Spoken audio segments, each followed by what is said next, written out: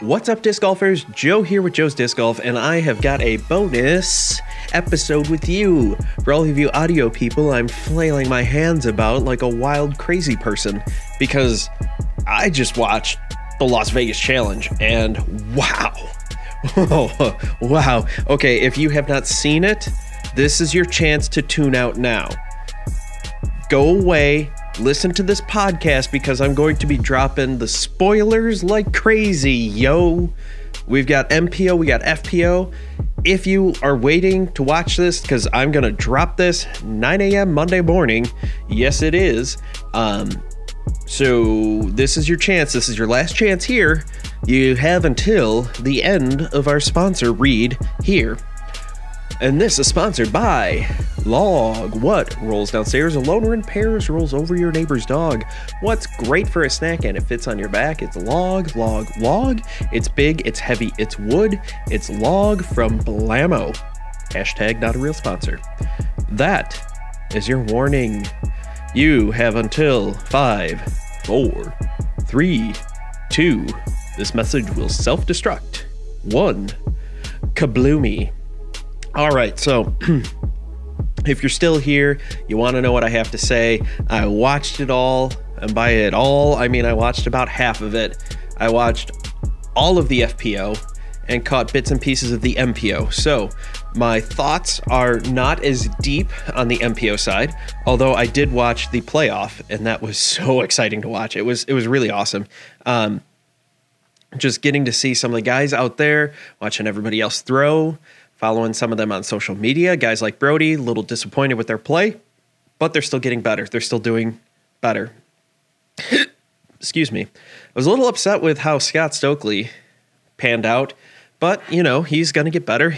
I liked his every day did a self-interview, basically. Just went through what he did well, what he could do better on, just how he wants to get better at the sport in general. And I think that's pretty cool. I think a few more pros should start doing that. You know, give it an hour or so after your round and then go do that. Go do a live stream either on Instagram, Twitch, YouTube, whatever. Go out and do a live stream and do something like that. Talk about your round. You know, it's going to help you notice your own flaws, and it gets you a nice personal connection with the players out there. So that's pretty cool. I thought Ricky would have done better than he did, but as I alluded to in my article that I wrote up, my predictions, my Las Vegas Challenge predictions, which you can find on joesdiscgolf.com, along with write-ups of all the FPO rounds the day they happened. But with Ricky, he ended up finishing tied for 7th. I predicted him at 3rd, so he finished a little bit worse than I thought, but it was because of those couple things where he reached for disc and it turned just a little later than it did. The wind played with it more than it would have when he was throwing, a destroyer. I don't know, I'm just pulling a disc out of my head here. He threw it and it faded out a bit sooner than he would have thought. It was just a little bit off, and he looked good. It's just learning the whole new bag. This is his bag, baby. Yes, I'm watching Austin Powers International Man of Mystery. Just recently watched that. Good movie. You should go check it out. If you're old enough, that is. Nico Locastro did all right. He finished tied for 12th. He jumped up 10 places today. I thought Ezra Aderhold was going to take 2nd place. Turns out I was wrong by 10. But by far the most consistent player out there, in my opinion, just looking at his round ratings. Or his round scores. He shot a 53, a 53, a 52, a 52. You can't get more consistent than that. Across all those different courses, I think he's playing well. He just, not quite there yet. He's got to do a few more bicep curls, scare the discs a little bit more, and I think he'll be there. I think he's still going to be someone to watch out for. Luke Humphreys is not someone that I have really seen up towards the top, and this year, I mean, he must have been getting some free lessons there with the OTB skins, and he jumped up to a tie for 4th. He jumped up 6 spots along with Kevin Jones, and I thought he looked good. The little bits of clips that I saw here and there, I thought Kelvin was going to take it down, but he did not play well enough. He had 3 very good rounds. Round 3 was not a very good round for Kelvin. He shot a 48 round 1, a 51 round 2, a 57 round 3, and a 48 round 4. He takes, even a 52, he takes off 5 strokes, and he wins it by 2 instead of not losing, but taking third by 3 strokes. So, tomato, it's all right. But then we get to the excitement. Gannon Buhr and Drew Gibson played phenomenal. Drew Gibson did not play well in round 3, but he crushed it round 1, 2, and 4. Taking it to a playoff, taking it to 4 extra holes, the playoff. They went 4 extra holes to be able to decide the winner of Waco. And Gannon looked really good. That putt that he missed, he hit the band. He threw it just a little bit too high, got a little too excited. He's pretty upset afterwards, but the kid, he's 16. He played phenomenal. I wish I could play that good now, but he can do that at 16. He's going to be a terror. We're looking at the next Paul McBeth if he keeps on this pace here. It's insane. Somebody posted on Twitter, I'm taking this from RJ at Half in the Bag because we just finished recording that. So RJ, if you're listening to this, thanks, buddy. He said that someone posted on Twitter like, what's the over-under? Are you taking the over-under on 12.5 world titles with Gannon Buhr? Now, I don't think anybody is going to do that again. Ken Climo did it, but I don't think anybody's going to do it again. The field's just too deep now. Ken Climo is very good, still very good. The field just wasn't as deep when he was playing. And now that, you can make a living off of it. I mean, you could play at 16 and you can make a living off of this. So that looked pretty good there. And Drew Gibson looked awesome today as well. And the fact that after Drew won, he had a lot of kind words to say, and he's very impressed with how Gannon played. And as a fun little fact here, Gannon Buhr only took 2 bogeys the entire 4 rounds plus the playoff. Hole 7 and hole 16, round 1. And that was it. Where Drew Gibson, clean card in second round, double on third round. He had a double and 2 bogeys in the first round, fourth round, clean. Playoff, obviously clean. It looked really good. It was really exciting to watch. I highly recommend that when the Jomez comes out on this, you watch it. Even if you saw this live, I can't wait to go back and watch it. Fortunately, I was able to get my daughter down and caught the playoff, and just watching those 2 fight back and forth was chef's kiss. Mwah. Salt Bay, boom, nailed it. Pretty fantastic.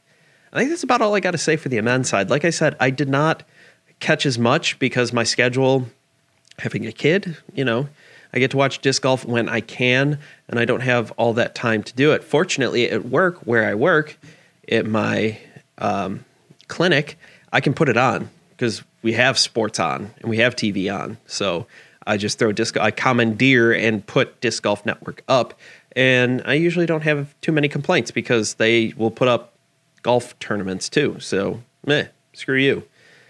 Screw you guys, I'm going home. But we're going to jump over to the FPO side, which, like I said, I watched that, and we had the dream team-ish lead card for round 1, which was so much fun to watch. That was Paige Pierce, Kristen Tatar, Evelina Salonen, and Henna Blumers. Now, unfortunately, Henna did not play very well. I thought she would still be top 5-ish, maybe top 10 at worst, and I was wrong. She ended up missing the cut after round 3. She did not play very well at all, where Kristen and Evelina both looked a little bit off on round 1.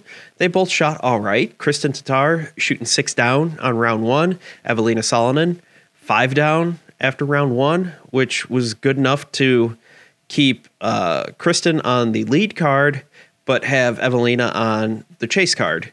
Unfortunately, round two, we had Katrina Allen, Paige Pierce, Kristen Tatar, and Natalie Ryan. Natalie Ryan ended up pulling her hamstring halfway through, ended up finishing even on the day, excuse me. She ended up finishing round two, not shooting very well. She ended up even on the tournament, I believe it was, and ended up going and taking a DNF on that. And my only advice to her about that is to take care of your hamstring injury. That is something that in sports medicine I see all the time. And if you don't take care of it early enough, if you don't do the proper steps and skip a tournament, maybe 2 tournaments, depending on how bad it is. I don't know. I can't look at it. I don't know. I haven't seen it. I could just go off of the footage I saw. You're going to want to take some time off, do proper rehab, make sure it's all good and healed, because that is an injury that can nag and nag and nag and be with you all year long, really hurting your chances at doing well after, when it's all said and done. So my advice to you is take the time you need and take a little bit extra time. If you want to hear my thoughts, on the whole Natalie Ryan nasty YouTube, Twitter comments and transgender disc golfers, that was in the previous episode to this one. So the one that came out this past Friday, and the date on that would have been February 25th. So if you want to go back and listen to that, that's where I kind of put that. And that's about where I'm going to leave it. I had all my thoughts in there. This is a tournament review, a tournament wrap up. So if you want to know my thoughts on that, go back to that. I hope I said everything correctly. I hope I made my points clear. And I mean no disrespect to Natalie Ryan or any of the other FPO competitors. So moving forward, we had the battle. Obviously, round one, Katrina Allen and Paige Pierce were tied at 8 under. That was exciting. With Kristen Tatar 2 strokes off of her. Paige had a clean round. Katrina could have shot a 10 down, but had 2 bogeys in there. And she was looking pretty confident, pretty cool, calm, collected. Just had some issues there with just not being able to finish. She put herself out of position. She had to scramble on a couple of these, and just it didn't work well for her. But it is what it is. Paige, on the other hand, had one issue with going OB, but still managed to save the par. I thought the course as a whole, all the courses, had a couple of these that were some soft pars, to say the least. Obviously, like Paige got an eagle on a 666-foot hole. That was a par 5. I don't think everybody could do that. It's one of those like soft par 5, hard par 4 kind of deal. It's a weird position. But, I don't make the pars. That's just how it goes. And in the end, all that matters is the total strokes, not what the final score is. So, it is what it is. With round 2, we had Katrina Allen, Paige Pierce, Kristen Tatar, and Natalie Ryan all there. Kristen looked really good.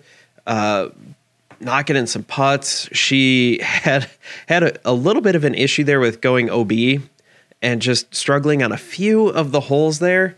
And just, she was just off a little bit, but what saved her was her circle 1 putting at 70%. She managed to take her birdies where she could. Same with, Paige also had some issues with OB. Took a handful of bogeys here and there, and Katrina Allen actually built up a 6-stroke lead over Paige, and I think it was 7 strokes over Kristen, if I remember correctly. And then Evelina also put in a solid round, managed a 7 under, a lot of birdies, just one missed being on lead card by, I believe, a stroke with that last bogey on hole 18 in round 2. Some people that surprised me throughout this whole tournament, which I was absolutely shocked. These are some people that I hadn't really heard of before, or maybe heard in passing didn't know much. Like Holland Handley, totally crushing it. Unfortunately, didn't have the best showing overall, but Holland Handley is definitely someone you have to watch out for. Another person that they kept cutting over to was Hope C. Brown, who is like 18, I think, give or take. Did the math, tried to at least. Junior Worlds U15 champion in 2019, so it's 3 years later, so she's about 18. These young kids playing. The commentary was she looks like Eagle McMahon. She's got a lanky body and throws like her, she throws like him. Words are hard, especially at almost 11 o'clock at night. And she throws really well. She is all go. There is no pumping the brakes with that girl, which is what got her in trouble in the third round. She was right up there. She was making a push on chase card, or to be on chase card, I believe it was, off the top of my head. But she ended up not making the cut because she shot pretty terrible. If I can find her here we go. Hope C. Brown shot a plus 13, erasing her 5-stroke, 5 under par, and dropped her to 34th, missing the cut. She dropped 24 places. She was sitting in 10th place to start the round, dropped 24 places to 34th place. Just struggling. The hard part with her, and one thing that she will hopefully learn, hopefully it's sooner than later, is when to pump the brakes. When to go for it, go balls out, and go everything you got, and when to lay up. And this is coming from a guy who knows that I should lay up, and I don't, ever. That's rough. Somebody else that didn't do as well as I thought, Kona Panis dropped 19 places in the third round to go from also tied at 10th to 29th. She shot a plus 11, started out with a triple bogey, bounced back with the birdie, and it was just downhill from there. One thing that I noted in Half in the Bag, which you should go subscribe to, Half in the Bag Disc Golf on wherever you get your podcast, especially wherever you're listening to this one, or if it's on YouTube, go ahead and listen, watch there. It's fun. It's a good time. Kona's got a lot of pressure on her. She signed that fat contract, $500,000, 4 years, and 6 other trilogy women beat her, not including Kristen Tatar. And now you're saying, why am I not including Kristen Tatar? Well, Kristen Tatar has pretty much the exact same, at least what we know about it, they have the exact same contract, $500,000, 4 years. So in my mind, those two should be on par, and one beats the other, no big deal. But you had other girls beating Kona pretty bad. And no shade, no disrespecting the other women who played well, but Windows, shut up. But they're not getting the fat contract like Kona Panis is. So yes, she is still learning her bag, but there's definitely a lot of pressure on her. And I hope that she can rise to the occasion. Her putt looked terrible. She would figure it out, and then on the next hole, forget everything. And I don't know what it is. I think she needs to just go back and practice more. She just needs to get more reps, get really comfortable, try to get that nice flat release, maybe a little bit of a hyzer putt, and just work on it. Like Evelina was someone who was not putting confidently round 1 and figured it out for rounds 2 and 3, and round 4 kind of reverted back. Not so great. That's someone who needs to improve too. Someone who really surprised me though, Rebecca Cox. She ended up finishing 12th. I believe 12th. Sorry, 11th. I was looking at the wrong day.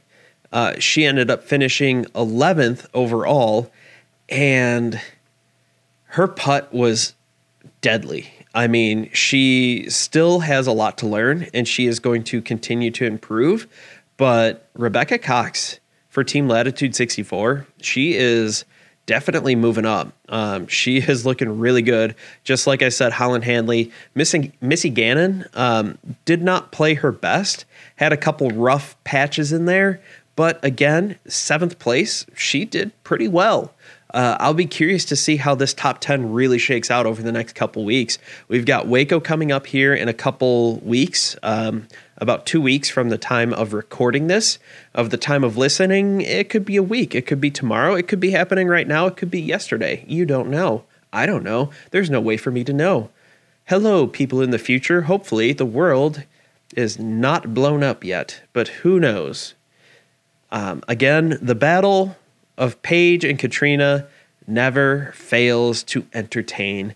It was back and forth and back and forth. Paige jumped out to an early lead off of a Katrina error on hole 1, where Paige got the birdie, Katrina got the par, and then immediately flipped the script on hole 3, where Paige bogeyed, Katrina birdied, and just went back and forth and back and forth. And anytime one of them made a mistake, the other just capitalized, and it was just back and forth. And they were tied going into hole 18. And Paige, this is one of those times, I said to Hope, you got to know when to back off. I can't blame her for going for it, though. I can't say I wouldn't have done the same thing, because here's the deal. On hole 18, Paige lays up. Everybody lays up to that first landing zone. Perfectly fine, whatever. Everybody does the same thing. Where Katrina Allen goes and lays up into the next spot to get a nice, easy approach, par 5, looking just to play the par, maybe get a birdie. Where Paige is trying to get aggressive and really throw it out there, try to give herself maybe a circle 2 look for the eagle, and knot it up, go to a playoff. You never know.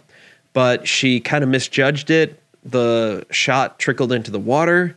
She goes OB, she takes her stroke, and Bob's your uncle. She takes a 5. She takes a par on that one to Katrina's birdie. But Katrina really, going first, was able to make Paige make the decision to either go for it or lay up.